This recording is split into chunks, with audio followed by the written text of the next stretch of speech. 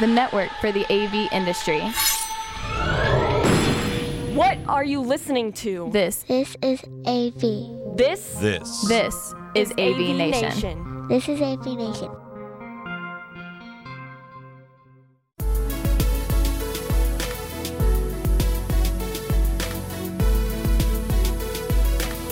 It's Tim Albright with AVNation with an AVNation special, taking a look at the business of AV. With me are two fantastic human beings, Brad Dempsey, that I've gotten to know here recently, and Mr. Bradley Malone, who I've known for quite a while. Welcome, gentlemen.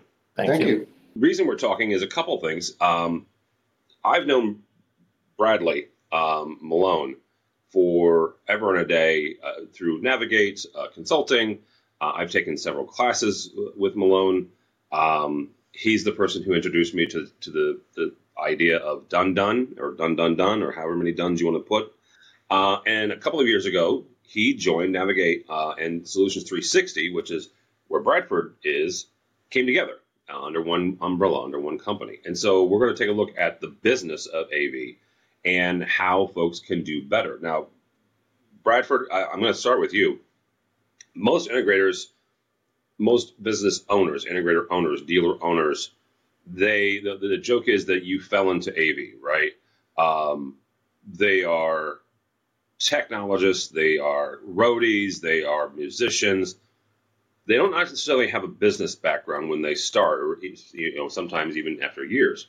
So what's one of the biggest hurdles to growing your business that you have seen? Well, that's a great point. We certainly see a lot of that. I think ultimately a business is a financial entity. And I think that's the really important point. The reason a business exists is, and it may sound crude, but to make money. Because you can't survive, you can't grow your business, you can't pursue your passion if you don't have profitability.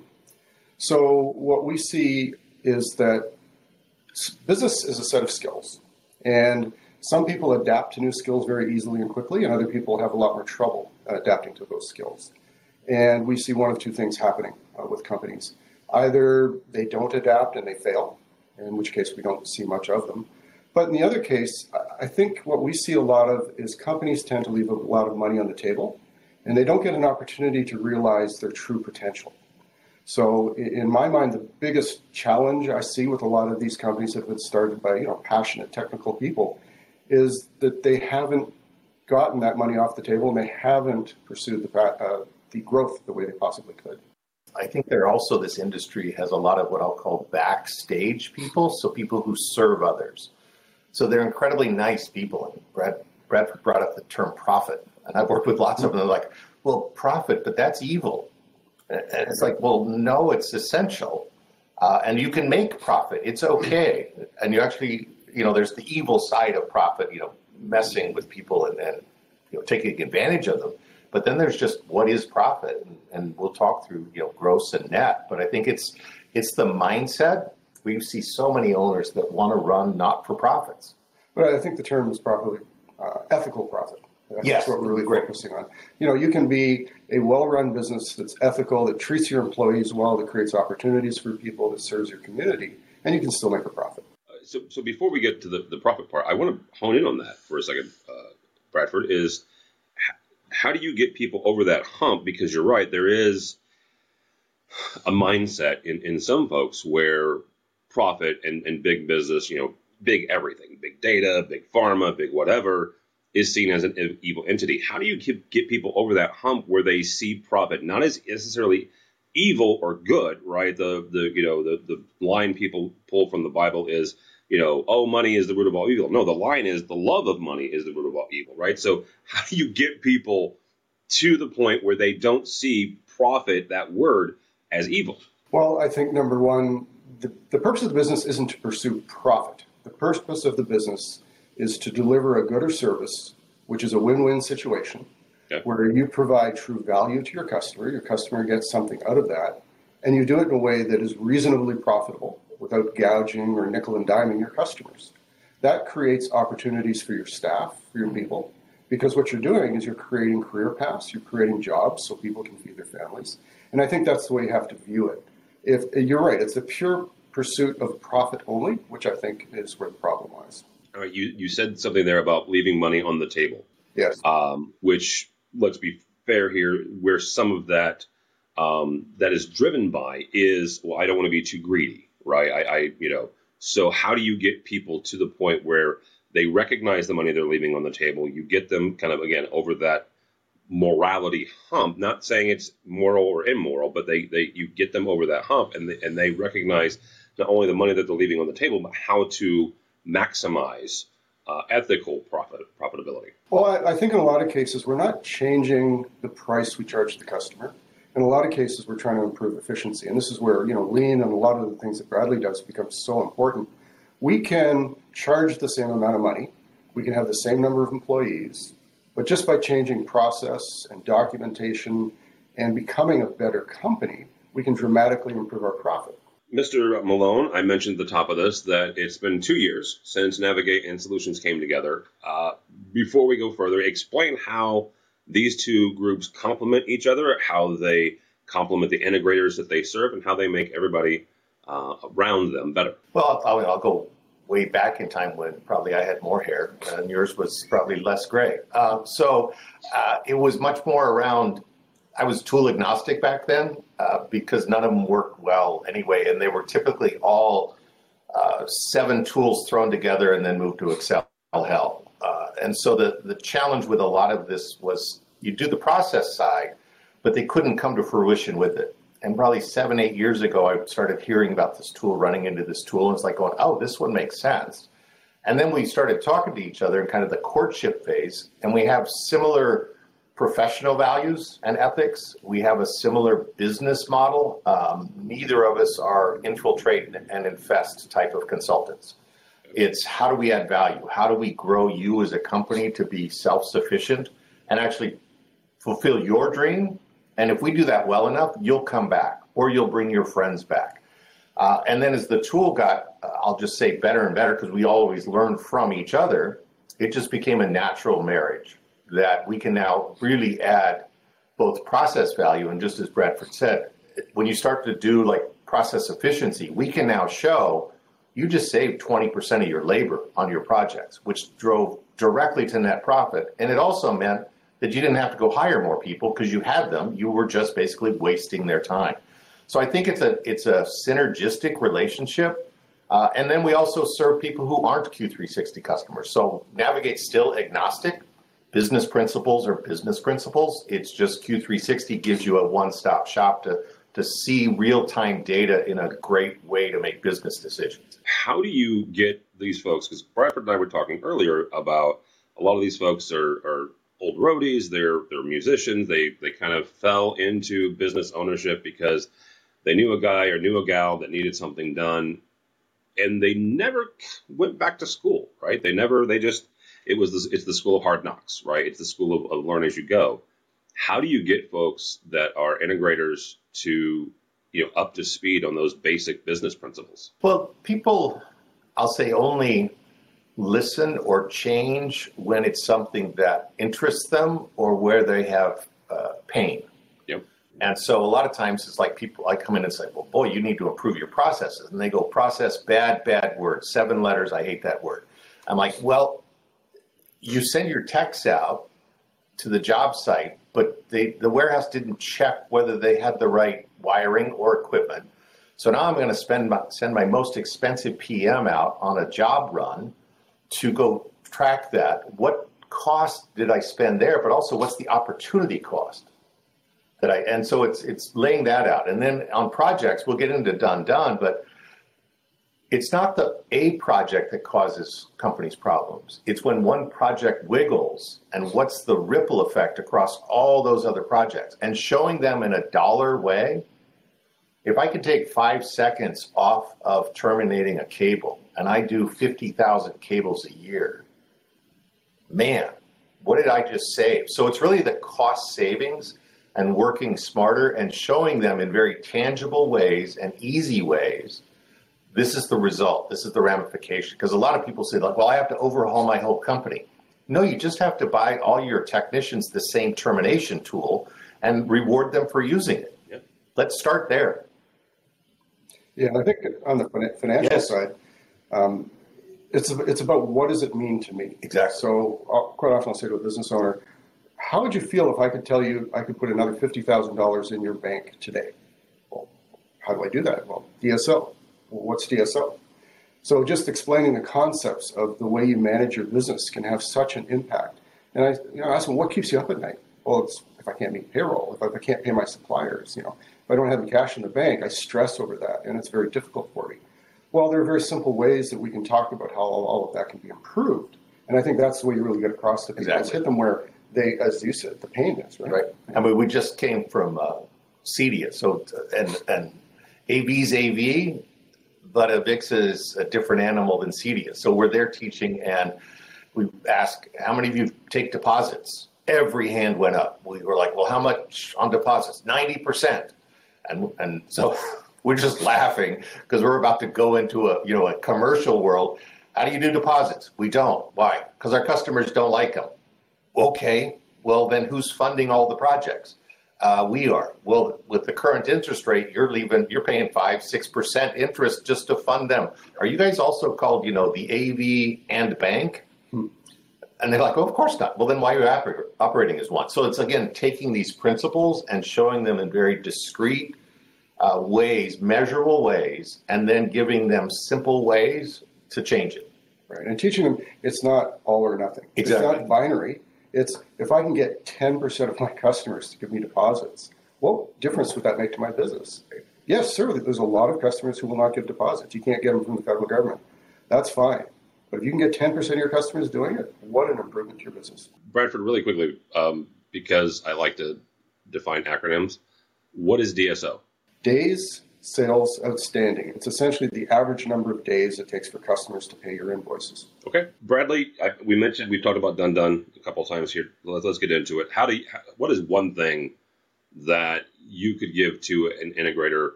And honestly, on this question, also talk to the customer itself, because sometimes it's getting them there as well. What's one thing that folks can do to get to done and get that invoice paid? To me, I'm always trying to get rid of the second done out of that conversation, because that's You're not the going normal to. pieces. Yeah, exactly. We're done. I'm like, oh, so you're done? They're like, well, not quite. We got to go back and fix it all. I'm like, why do you do that? And they're like, going, well, because a whole bunch of things, but that's just how we do it. I'm like, well, there went 10 points just sitting there. Plus, it caused pain to all the other projects downstream. So 2 things. One is that, again, I'm going to use the 7-letter word process, is that projects. So do we have good designs that our techs understand, or are we overusing our engineers and sending our engineers at the end of the project to do commissioning? And they're like, well, yeah, why? Because they know everything about everything. Well, I just took them off the drawings table, and now I've created heroism and all that stuff, and I ask on commissioning, so just you're asking simple things, but it's like, okay, engineer who was out commissioning, what were you doing? They're like, fixing wires. I'm like, oh, well, that was a really expensive wire by the time 4 people touched it. So the integrator needs to look at checklists. What's our pre-wire checklist really do? What's our final checklist do? Commissioning is about performance, not functionality. So it's using those checklists and the discipline around them. And again, lots of AV integrators love to be nice and they want their people to like them versus kind of process and discipline. The second is, from the customer's perspective, incremental sign-offs. So do you approve this drawing? Do you approve this user interface? Do you approve this along the way? Because it's then very hard for the customer at the end of the project to say, well, I don't like it. Well, no, I have 7 signatures that say you do. And then they'll go, well, but I want to change it. Oh, well, that's a whole nother conversation, which is a different project. So I think it's that upfront conversation. I think that, and it's part of the DNA. This industry and live events is just taking it, up a level. Is adrenaline based. They love excitement. They love to put on the Superman cape, and man, they just love to rock. And it's like going, okay, but you're 30, but you look 60. How's it going for you? And they're just like going, okay, I am tired. All right. And then the thing that they look at is hope in so many of these companies is a strategy.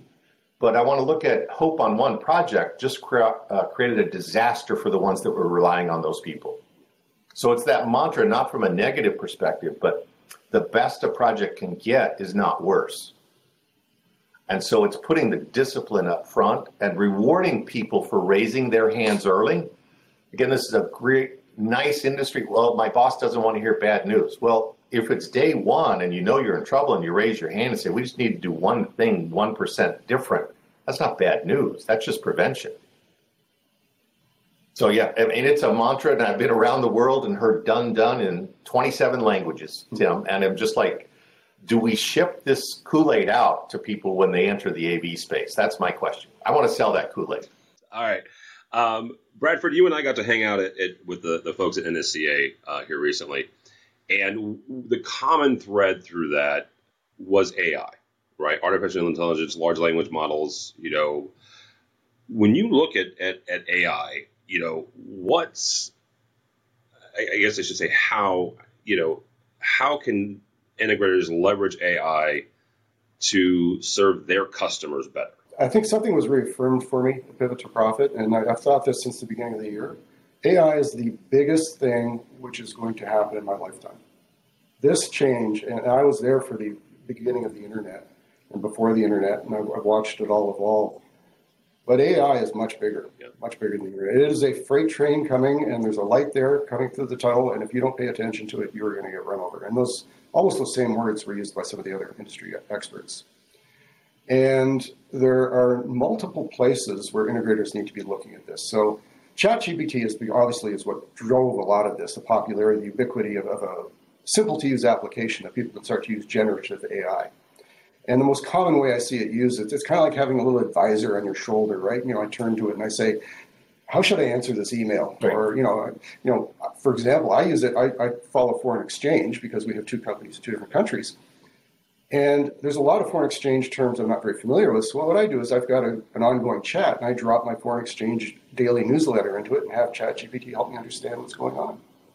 And I see a lot of this type of use happening within, in the HR and marketing, helping us write, or edit our copy.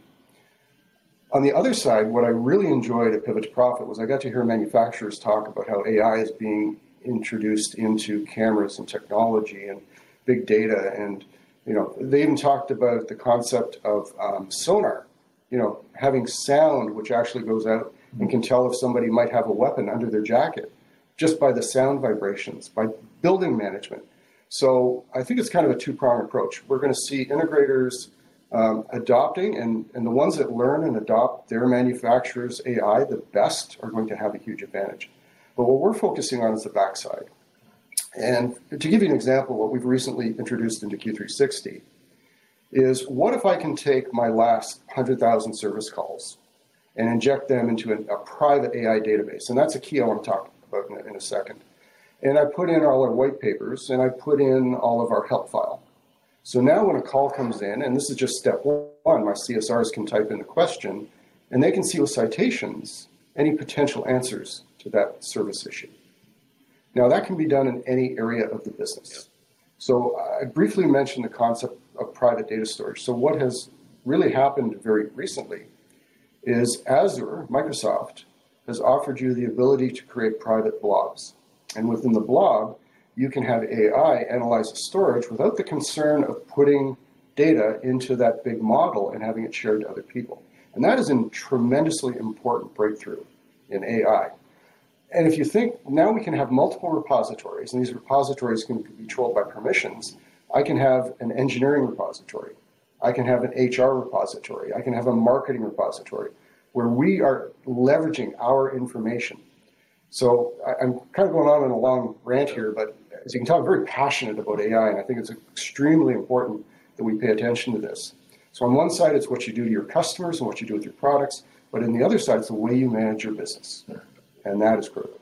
Well, and I think just as an example on the back side, you support desks. It's like, where are those calls coming from?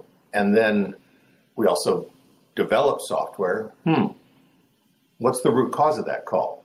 How does that then lead to our roadmap conversation? So we're really, intent on using it internally and just seeing the paradigm shift there of being way more proactive than reactive. Well, gentlemen, that'll be a good place to stop. Bradley, Malone. Thank you, sir. How do people connect with you and navigate? Website, so Navigate MC, as in management consulting, or MikeCharlie.com. Reach me there, or brad.malone@navigatemc.com. All right. And Bradford Dempsey. Thank you, sir. How do people connect with you and Solutions 360? At www.solutions360.com or at bdempsey at solutions360.com or at bdempsey on Twitter. All right. Very good. Thank you both so much. For AVNation, go by our website, AVNation.tv. That's AVNation.tv. Find more programs like this one and a host of others. All that and more at AVNation.tv. That's AVNation.tv. The network for the AV industry. What are you listening to? This This is AV. This is AVNation. This is AV Nation.